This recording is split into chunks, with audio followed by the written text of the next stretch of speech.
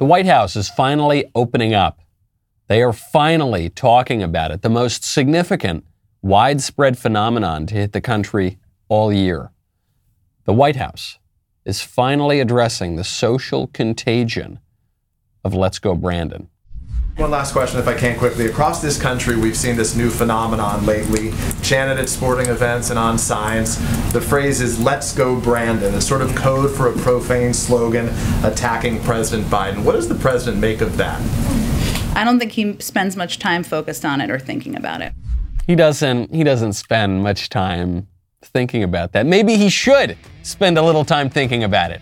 Maybe if he spent a little more time thinking about why tens of thousands of people at every game and concert in the country have for weeks been telling Brandon to go himself, maybe then his approval numbers wouldn't be at historic lows and setting the stage for a potentially historic drubbing in the midterm elections. I'm Michael Knowles. This is The Michael Knowles Show.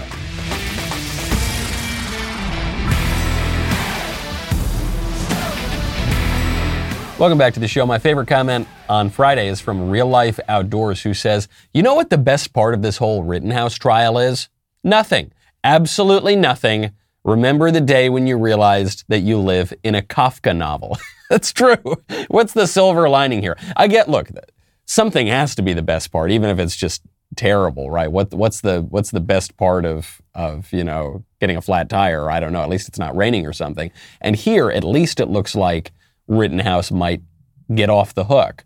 But I agree. The fact that this trial can happen in the first place is an indictment of the country, and it really overshadows whatever that silver lining is going to be. We got to think of the good old days, those happy memories. When you want to preserve them into the future, I'd strongly recommend you check out Legacy Box. Legacy Box is the best way to preserve your past. This makes a great Christmas gift, in particular because it'll protect a lot of wonderful past Christmas memories and all sorts of memories, and your videos and your photos and all those physical media that are decaying right now and at risk of fire or flood or just getting lost. Well, what Legacy Box does is you send in all those physical media and they digitize your moments onto a thumb drive, the DVD, or the cloud. It's like magic. And if you're like most people, there's that one box you'd run back into your house to grab because it's got all your memories and it's filled with videotapes and film reels and photos, these sentimental, meaningful, irreplaceable moments. No amount of money can replace them. Well, send them into Legacy Box. Each item is digitized by hand. They keep you informed. They're trusted by 1 million people. It's easy and safe, and you get the physical media back afterward. I love it. I thought I lost every photo of my mother, and I did find them, sending them right in to Legacy Box. Legacy Box is giving our listeners early access to their Black Friday sale. Go to legacybox.com/Knowles to unlock an exclusive discount for Black Friday. Legacybox.com/Knowles for the best deal of the year. Legacybox.com/Knowles. The numbers for the Democrats are devastating. Okay? And we always say, well, maybe I don't believe the polls. Maybe the polls are slanted. Right, the polls are slanted for Democrats. So the fact that the numbers are this bad for Democrats means they're even actually worse for Democrats in reality than are reflected in the surveys. Washington Post ABC poll. If the midterm elections were held today, the GOP would be in an historically strong position.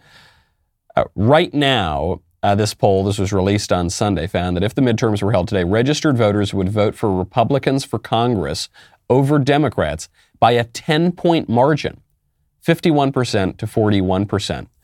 WAPO calls this an, quote, historically strong result for Republicans. Biden's approval rating, so this is just focused on the president, it's 12 points underwater. Only 41% of registered voters approve of the job he has done as president. 53% disapprove of the job he has done. Brutal news for Democrats, but don't get too excited. I promise you, the GOP will find some way to squander this, okay? The Republican Party will find some way to squander this huge advantage they have right now. They're going to make it about socialism or some other nonsense. They're gonna take all of this historic momentum and support and the grassroots movement on the ground, to protect kids in schools and to get the CRT and the transgender theories out of schools. They're going to find a way to squander it and make this about corporate tax cuts. Okay? Now, are they going to so squander their advantage that they actually lose the election? Probably not. But they will figure out some way to screw this up. This is just what they do. Because they believe that it is much better to avoid all of the social issues that actually help them win elections. They think it's too dangerous. And if we talk about critical race theory, that might turn off some suburban people and, and it might not seem really fancy and make us seem like, sophisticates at the cocktail parties. And we better not talk about abortion. That's so divisive, isn't it? And we better not talk about family and marriage. That's yucky. Let's just talk about cutting taxes for billionaires who hate our guts. That's a good idea, right? The thing you got to remember, and the thing I hope the Republican Party remembers as it looks toward the midterms, is that sometimes the apparently safest issue is not the safest issue. The safest tactic very often is not the safest tactic.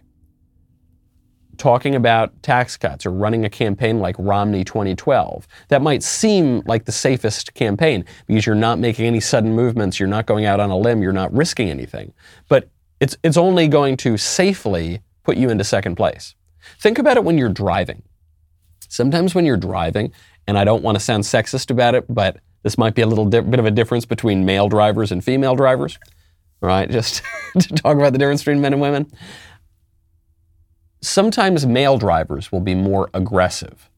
And sometimes female drivers, such as my wife, will not like this very much. And she'll say, don't hit the accelerator so much, go a little slower. But sometimes when you're driving, to be a little more aggressive is actually the safer option. If it's you and a Mack truck, and the Mack truck is about to enter onto the highway and you're driving, you want to get a little bit ahead of it, it's actually safer for you to accelerate a little bit, get ahead of that truck, so that it's not going to come and smack you in the side. And the GOP needs to learn that lesson. Sometimes you've got to accelerate on an issue like education, critical race theory, transgender theory. I'll use another analogy. I'll mix my metaphors. When you're playing blackjack, you are guaranteed to lose. The house is guaranteed to win. You are guaranteed to lose unless you play the good hands you get in the right way. You split when you're supposed to split. You double down when you're supposed to double down. If you do that, you're almost even odds. The house still has an advantage. The Democrats still have an advantage. But if we press our advantage, if we press the few advantages that we get, we actually have a chance of winning. Have I given enough metaphors on this? GOP, don't squish. Good grief. Speaking of goofy swamp Republicans, Liz Cheney, she's at it again. She's up to her usual tricks. Ted Cruz, our pal Ted Cruz, made a joke about Liz Cheney. CNN asked, implausibly, if Liz Cheney has a lane for the 2024 presidential race. And Cruz made a joke and said, yeah, she has a lane in the Democrat primary. So Liz Cheney responds and says this: I know you're posturing for the secessionist vote, Ted, but my party, the Republican Party, saved the Union. You swore an oath to the Constitution. Act like it. My party, I'm the Republican. You're a fake Republican, Ted Cruz. You're a fake Republican, Donald Trump. You're a fake Republican, all the people who actually still vote Republican and support the people the Republican Party supports. But me, Liz Cheney, frequent guest on CNN and ABC and NBC and in the Washington Post, and I'm the real Republican. I, who do Nancy Pelosi's bidding, I'm the real Republican. It's not true. It's not true. I know that Liz Cheney is still registered with the Republican Party. I know that historically she's cast at least a lot of votes for Republicans. Most votes for, she's not the most right-wing person, but most votes, sure, she's voted with the Republicans. But practically speaking, Liz Cheney is a Democrat.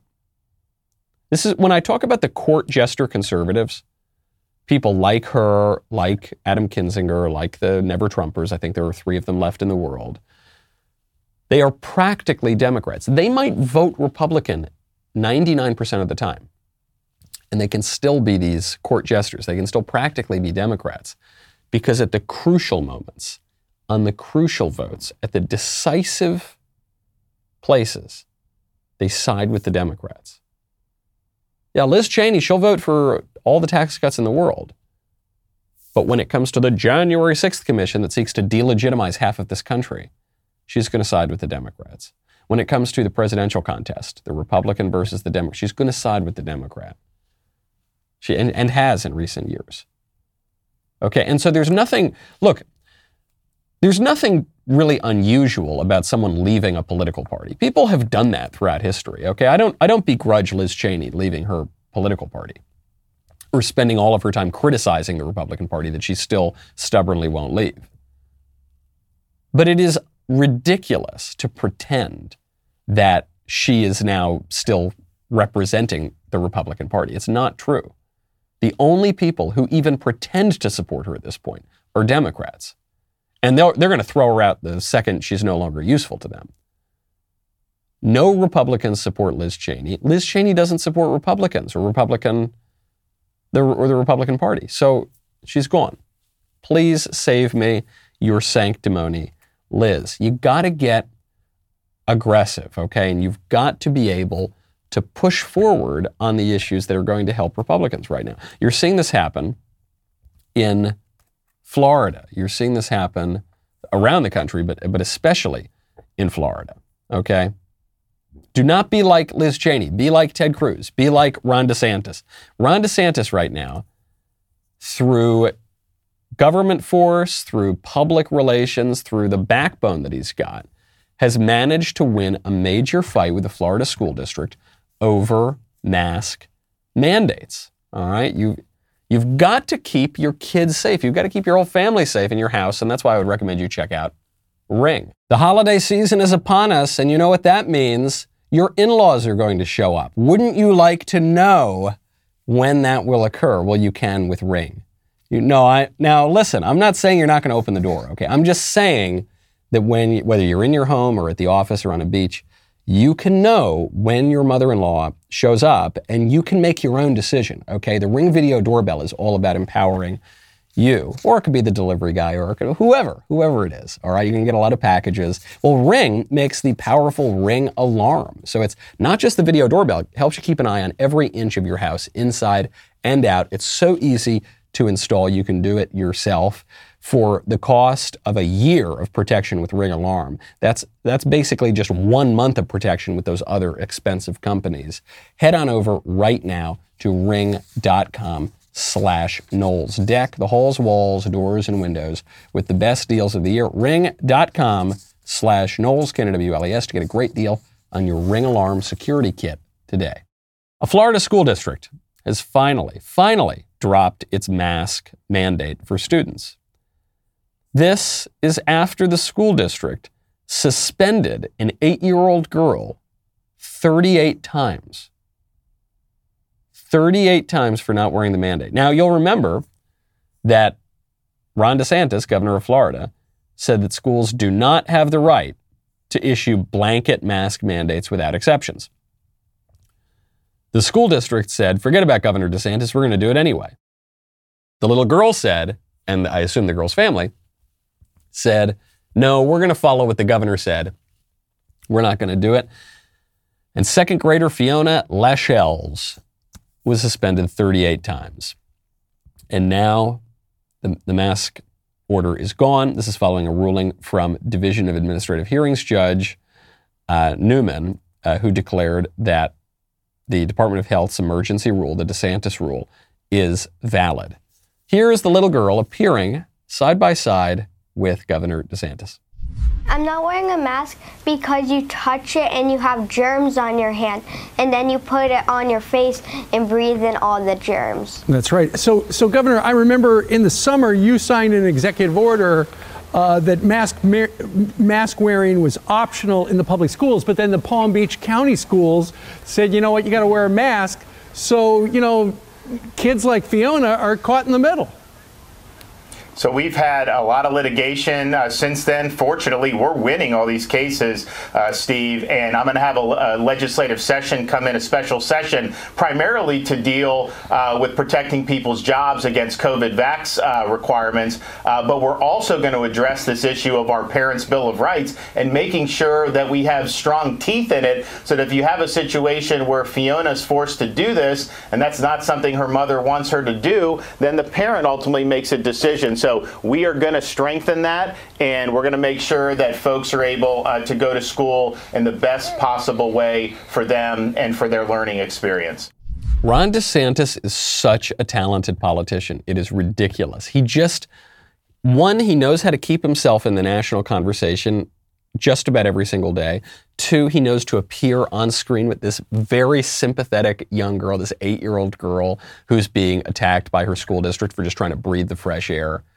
And 3, and this is the most important one, this is the lesson we need to take. The guy is persistent. Okay? Most Republicans go squishy. Right? Most Republicans go squishy basically from the beginning, and they negotiate against themselves, and they don't fight that hard, and they let the Democrats run all over them. Some Republicans will push hard for a little bit, and they'll get an executive order through. And maybe they'll get some ruling through. And it'll just be one thing, and then it's done. But then what happens? Because the Democrats are very persistent, all those Republican victories just get chipped and chipped and chipped away at. What DeSantis is doing, he issued his mask mandate saying, or his anti-mask mandate saying that the schools don't have the right to implement these kind of policies. But then he kept fighting them. Every single time a school would violate his rule, he would take them to task in the court of public opinion, in the court of law. He would go on TV with an 8-year-old girl. And because of that, because he's matching the Democrat persistence with his own, he wins. It's a major victory. And I strongly suspect other Republican politicians are going to follow him. Even the cautious ones. Because I think they're learning the lesson that sometimes being cautious is not the most cautious policy. Sometimes playing it safe is not the safest way you can play it. Sometimes actually getting a little aggressive is a safer way to play it. Great politics. Now, speaking of Democrats abusing kids, they're doing it. The libs, like we said they would, like we all predicted, the libs are defending pedos. They are. And you always hear about the conspiracy theories of the Democrats and the pedophiles. Well, sometimes it's not a conspiracy theory. Sometimes it's a conspiracy theorem. Sometimes it's a conspiracy fact. And the Democrats, I shouldn't say I should say the libs more broadly, are defending pedos. A non-binary, also known as very confused, professor of sociology and criminal justice at Old Dominion University, someone named Alan Walker, has now gone viral, thanks to our friends at Libs of TikTok, defending pedophiles and pedophilia and attractions toward kids, which he says we need to be far more sensitive about. We need to stop using this loaded term pedophile and start calling these people MAPs. I use the term minor attracted person, or MAP, in the title and throughout the book for multiple reasons. First of all, because I think it's important to use terminology for groups that members of that group want others to use for them. And MAP advocacy groups like Before You Act have advocated for use of the term MAP. They've advocated for it primarily because it's less stigmatizing than other terms like pedophile. A lot of people, when they hear the term pedophile, they automatically assume that it means a sex offender. And that isn't true, and it leads to a lot of misconceptions about attractions toward minors. I've definitely heard the idea that you brought up, though, that the use of the term minor attracted person suggests that it's okay to be attracted to children. But using a term that communicates who someone is attracted to doesn't indicate anything about the morality of that attraction. Doesn't indicate anything about the morality. It's just really stigmatizing, and we shouldn't have any stigmas around anything at all, according to our modern liberal society, including pedophilia. There should be no stigmas. What can he do? There's nothing immoral. And, let's follow this guy's illogic to its logical conclusion, or its illogical conclusion. Why is it immoral? Why is an attraction toward a minor, why is it immoral? If you're not sexually abusing the minor, why is it, let's say you're just looking at a bunch of kiddie porn. Why is that immoral? Okay, well, you could say it's immoral because obviously children were abused in the production of that pornography. Okay, what about if it's computer generated? Let's say it's a cartoon. Let's say that it's, and now, technology is so advanced. Let's say it looks real, but it's not actually real. No children were harmed in the production of this creepy stuff. We all suspect that would be immoral. We all know deep down that would be immoral to do that, to look at that kind of material, to indulge those kinds of thoughts and attractions. But why? Why? In our modern world, we're told that the only thing that matters is consent. And so, okay, you're going to tell me that kids can't give consent. First of all, the libs don't even believe that themselves. Libs not only believe that the kids can consent to sexual acts, they believe they can consent to sexual mutilation and surgery. They believe a 5-year-old can mutilate his own body so that if he's a boy, he can look more like a girl or vice versa. He can know his true gender, even if his true gender has nothing to do with reality. But okay, let's say that now you're back to kids can't give consent. Well, why is it wrong for an adult creepy man like that person or someone like him to look at material that depicts children in sexual acts, even if it doesn't use real children? Why is it wrong? Because consent isn't the only thing. You need consent, but there's more. There are some things that are objectively wrong and objectively disordered. Not just as some quirk of psychology, but morally as well. And some desires are wrong. And if those desires are unwilled, if those desires are involuntary, we all have certain involuntary desires, whether it's for some creepy stuff like this guy or whether it's for too many cupcakes, some of our desires are going to be disordered. And so if we don't will them, it's not a sin exactly, but we certainly shouldn't indulge. It would be a sin to indulge those desires or those fantasies or those thoughts. That would be wrong. But because we don't have any of that moral language anymore, because we're not allowed to talk about sin and grace and vice and virtue, all we ever talk about is this kind of basic, shallow consent or the kind of materialistic stuff about quirks of psychology or mental health, because we can't actually talk about morality anymore. Now you've got the libs defending pedophiles because they were born that way, they say. And because we're told that our desires never change and we can't shape our desires. You're born that way and you've always got to indulge your desire. And if it feels good, do it. And you should never repress anything. Well, okay, if that's true, I think that's crazy. But that is the idea of the sexual revolution that's been building for 70 years now. So if that's true, then we should destigmatize the pedophiles, right? And if we shouldn't destigmatize the pedophiles, as I think we could probably all agree we shouldn't, then maybe we need to rethink all the other premises of the sexual revolution too. Looking around our society today, I think we need to rethink a lot of things. Just look at the gas prices. Just look at the gas pump when you go fill up your car. Probably need to rethink that. One way you can rethink that in a really practical way, go check out Get Upside. Get Upside. That is both a command and the name of the app. It's Get Upside. Right now, my listeners are making up to 25 cents for every gallon of gas every time they fill up. Just download the free Get Upside app in the App Store or Google Play right now. Use promo code Knowles, K-N-O-W-L-E-S. Get a bonus 25 cents per gallon on your first fill up. That is up to 50 cents cash back. Do not pay full price at the pump anymore. Get cash back using Get Upside. Use promo code Knowles, K-N-O-W-L-E-S, to get 50 cents per gallon cash back on your first tank. People who drive a lot right now are making as much as $200 to $300 in cash per month, and it gets added right to your account. It goes to your bank account or PayPal or an e-gift card for Amazon or other brands. Super simple. Download the free Get Upside app. Use promo code Knowles, K-N-O-W-L-E-S. Make it a little bit easier to deal with these rising gas prices. With promo code Knowles, you can get up to 50 cents per gallon cash back on your first tank. That is code Knowles. Also, subscribe and start listening to Morning Wire on Apple, Spotify, or wherever you listen to podcasts. Leave a 5-star review if you like what you hear. We'll be right back with a lot more.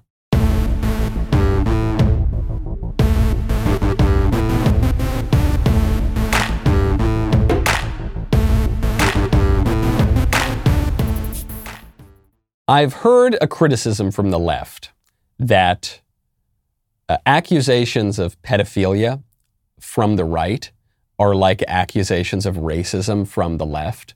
And all the farthest fringe theories on the right, they very often come down to pedophilia.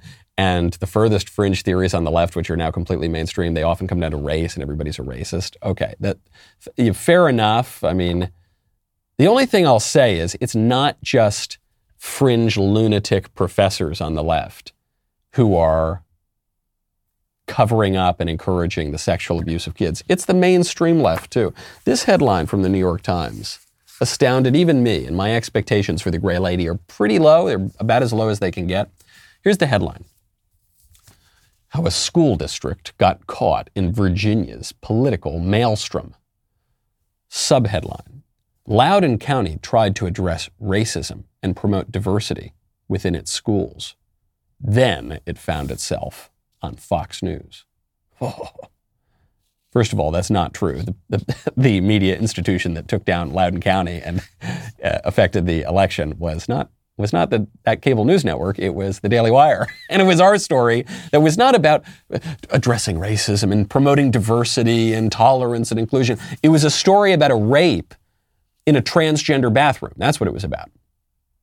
It was a story about a guy wearing a skirt raping a 9th grade girl in a bathroom. And it wasn't even just about that. Terrible crimes happen. It was about the cover-up that the school then engaged in.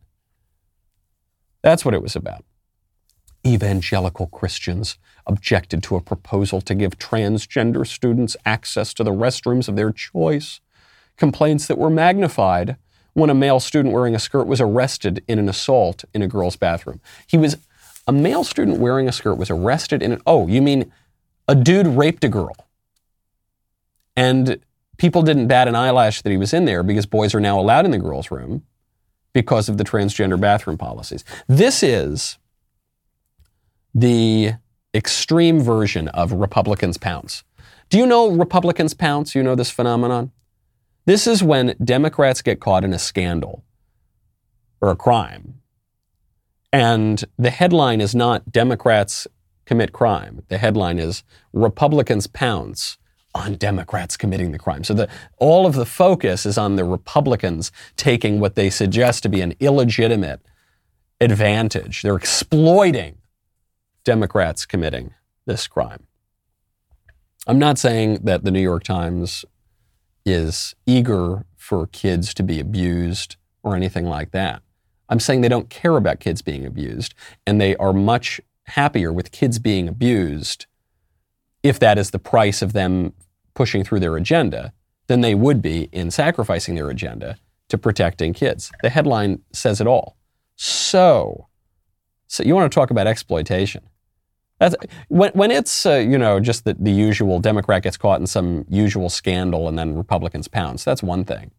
But this, to turn the real story, the work that the New York Times should have been doing themselves on Loudoun County, to then attack other media organizations. And they don't even get the name of the organization right. It was the Daily Wire they're coming after. For them to do that is a new low. Speaking into the mainstream media, going into overdrive to reclaim the narrative, Don Lemon is very, very upset about the biggest story. This is the longest we haven't talked about it in any show in probably 2 weeks. The Rittenhouse story, where all of the evidence is on the side of Kyle Rittenhouse, that young man in Kenosha, Wisconsin, who shot the Antifa people who were trying to murder him. All of the evidence is on his side. None of the evidence is on the prosecution's side. It seems like the case is falling apart before our very eyes. And Don Lemon, he's really upset about that. He wants to know what would happen if Kyle Rittenhouse were a black kid. Just want to leave people with a picture here. Are you going? Imagine if Kyle Rittenhouse was an 18 or 17-year-old black kid. Well, that's a different issue. What with a gun. That? Talk about that. Right. How would people feel? How would the judge treat him? Well, how would pundits think about this case? Or what about the people on the right who are making Kyle Rittenhouse out to be a choir boy because he went across state lines, inserted himself into a situation where he had nothing to do with, was carrying a gun that he wasn't supposed to carry because he was too young. It was illegal for him to carry that gun. And he wanted to do it because he was cool. If a black kid did that, killed 2 people and injured another person, how would America feel about that? First of all, the hypothetical. What would happen if a young black man, let's say a young black man in these very riots that Kyle Rittenhouse went to, what would happen if he had a gun or some weapon and were committing violence? What would happen then? We know what would happen then. They'd get off the hook. That's what would happen. That's what's been happening for most of the people that were involved in the BLM riots last year. You saw it especially in the Bronx and in Manhattan. People pleading down, having much more serious charges now, just be minor trespassing or some lower charge. What would happen if a young black man were looting or robbing or mugging people or killing people during the BLM riots? What would happen? Nothing would happen. They'd face very lenient prosecution. And they would get cover from the media who were saying they were involved in anti-racist protests, which is not what happened. But let's take this further. Let's not just compare things that share some similarities. Let's say that Kyle Rittenhouse himself were a black guy. So not a young black man showing up to the BLM side and protesting for BLM.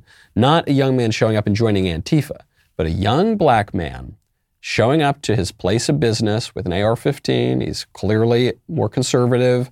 He's there, a young black man who shoots some Antifa people who are trying to attack him. How would the right react? The right would love that guy. The right would defend that guy every bit as much as they are Kyle Rittenhouse. And we all know it. 1, because the evidence would be on his side. But 2, because the guy would be on our side, right? Right? Of course, conservatives love black people who support conservatives. I thought the left was just attacking us for that. That we like Thomas Sowell too much, or we like Candace Owens too much, or we like this woman who won in Virginia, the lieutenant governor of Virginia, Winsome Sears. Remember, there were all these headlines.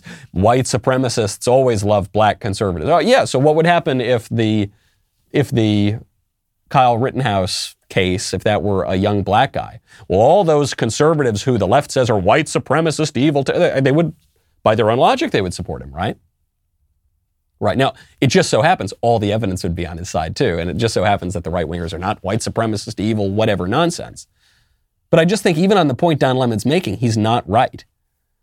Because the thing that matters here is substance as well as form.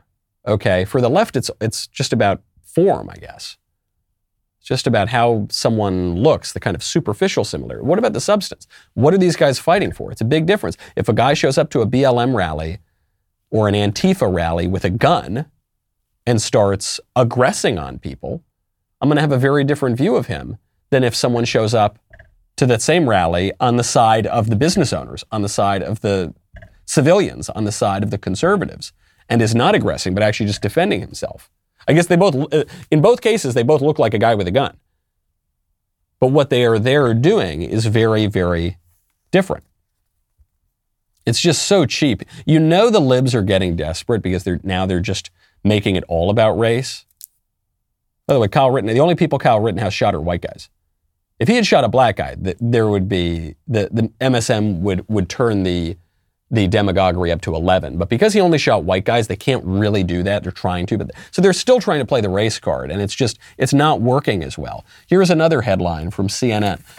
What Kyle Rittenhouse's tears reveal about white America. They say, Kyle Rittenhouse, the 18-year-old on trial in Kenosha, Wisconsin for shooting 3 people and killing 2 of them, represents the epitome of white privilege in America run amok.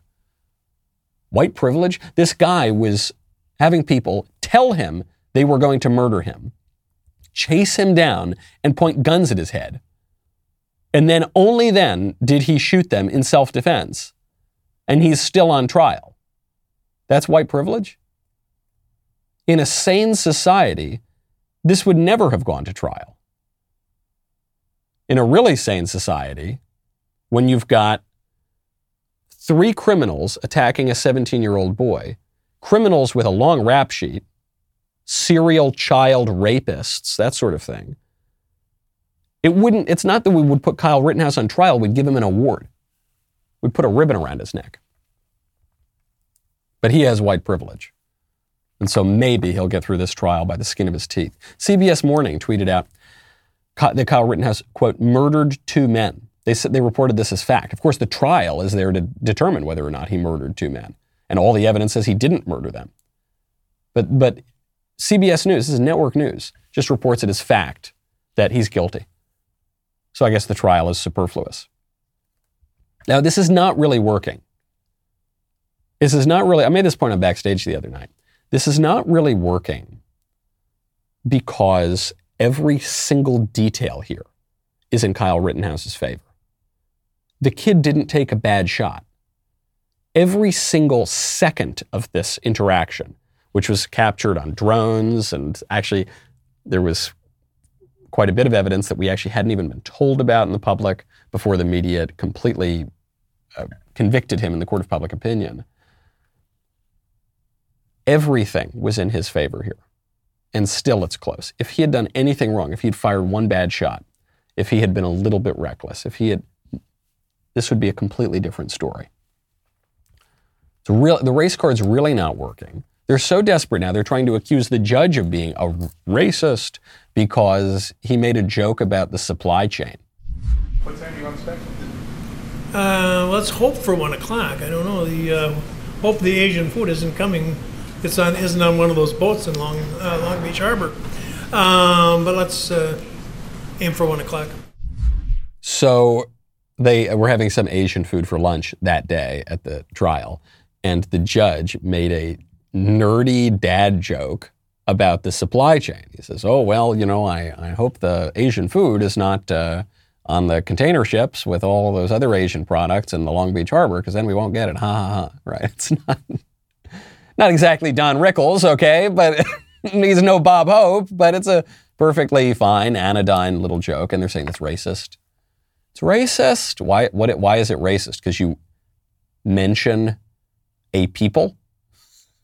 Did you mention that Asian goods come from Asia? You make a little joke. Whatever it is, anytime a white guy ever says anything about race and if we don't like that guy, then whatever he said is racist. Not persuading anybody. And frankly, this gets back to the election point here. I think this stuff redounds to the benefit of Republicans and conservatives if we can press that advantage.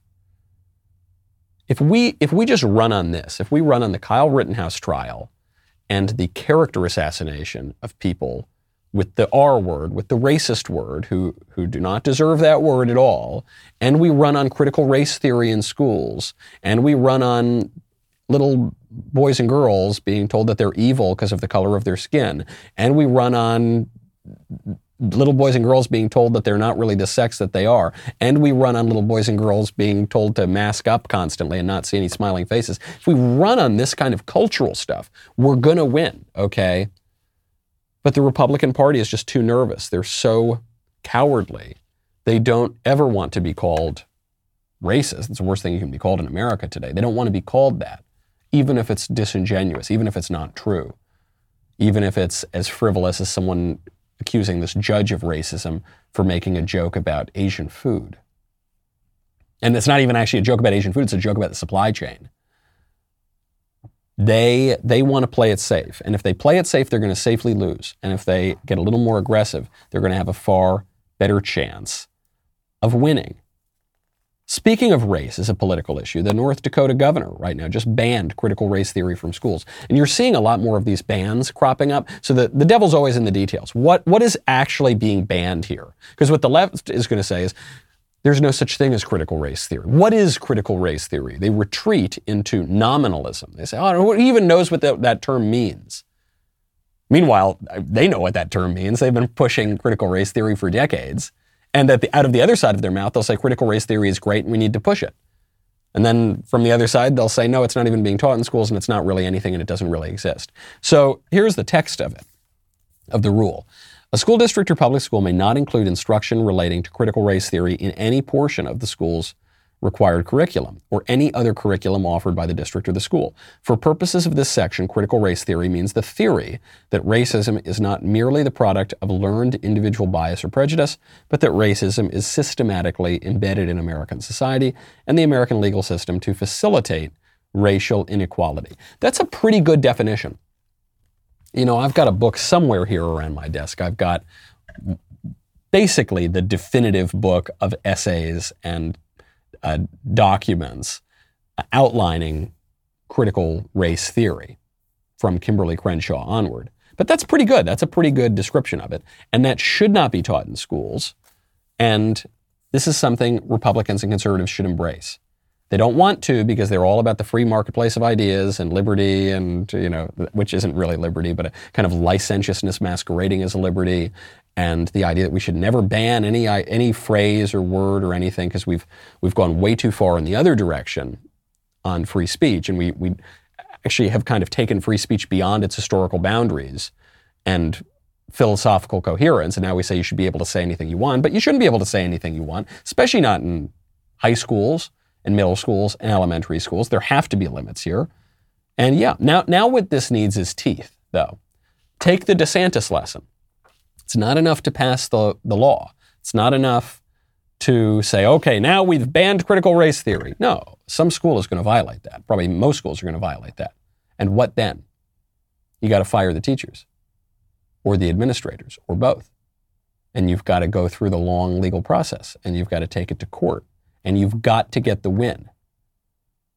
DeSantis bans the mask mandates, the blanket mask mandates. And then the school suspends this girl, and then she keeps it up.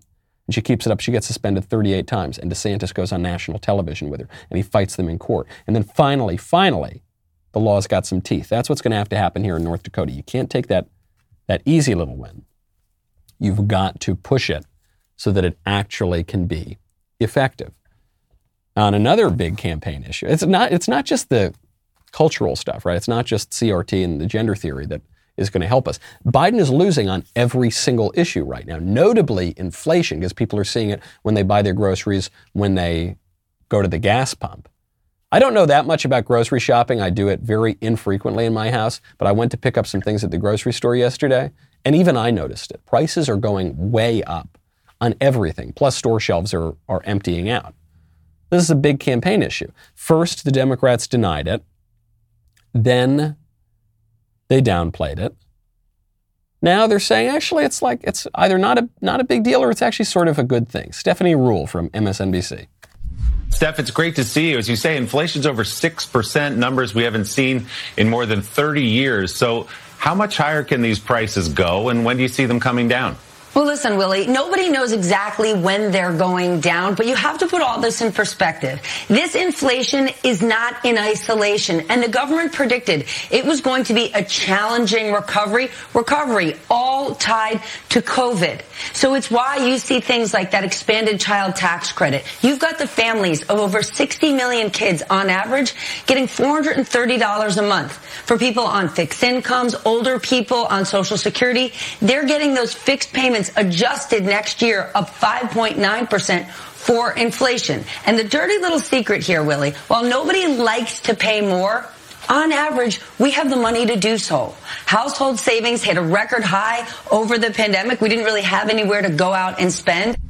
This is actually, you look at all this inflation, and actually, maybe it's just because you guys got so much money, huh?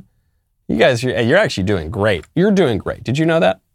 And look, the people who are on the government dole and rely on, not just on the dole as though they're welfare cases, but people who've paid into the system who are now on fixed incomes from the state's going to give you a little bit more money.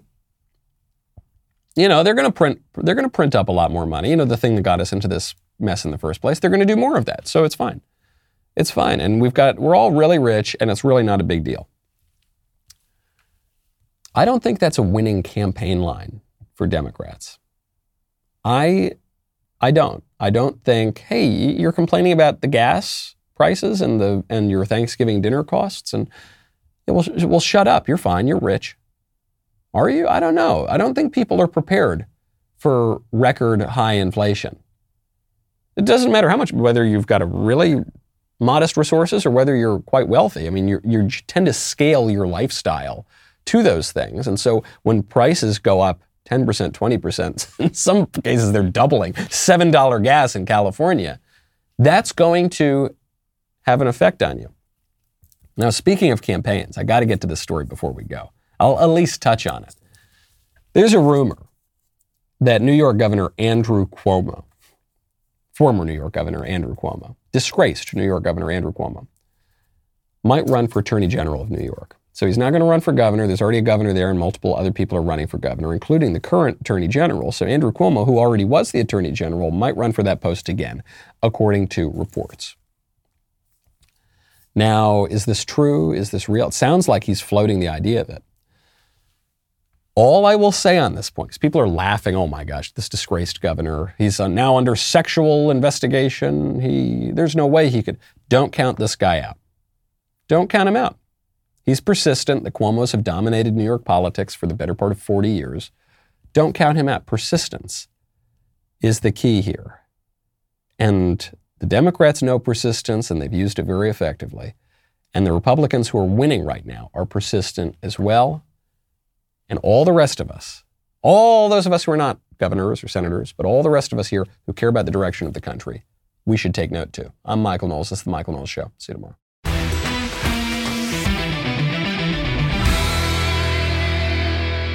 If you enjoyed this episode, don't forget to subscribe. And if you want to help spread the word, please give us a 5-star review and tell your friends to subscribe. We're available on Apple Podcasts, Spotify, and wherever else you listen to podcasts. Also, be sure to check out the other Daily Wire podcasts, including The Ben Shapiro Show, The Andrew Klavan Show, and The Matt Walsh Show.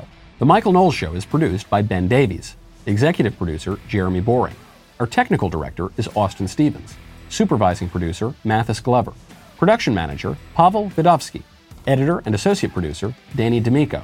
Associate producer, Justine Turley. Audio mixer, Mike Coromina. And hair and makeup by Cherokee Hart. The Michael Knowles Show is a Daily Wire production. Copyright Daily Wire 2021. John Bickley here, Daily Wire Editor-in-Chief. Wake up every morning with our new show, Morning Wire. On today's episode, a federal court strikes a major blow to Biden's vaccine mandate, the latest developments on the COVID front, and Britney Spears is freed from conservatorship. Join us and get the facts first on the news you need to know with our show, Morning Wire.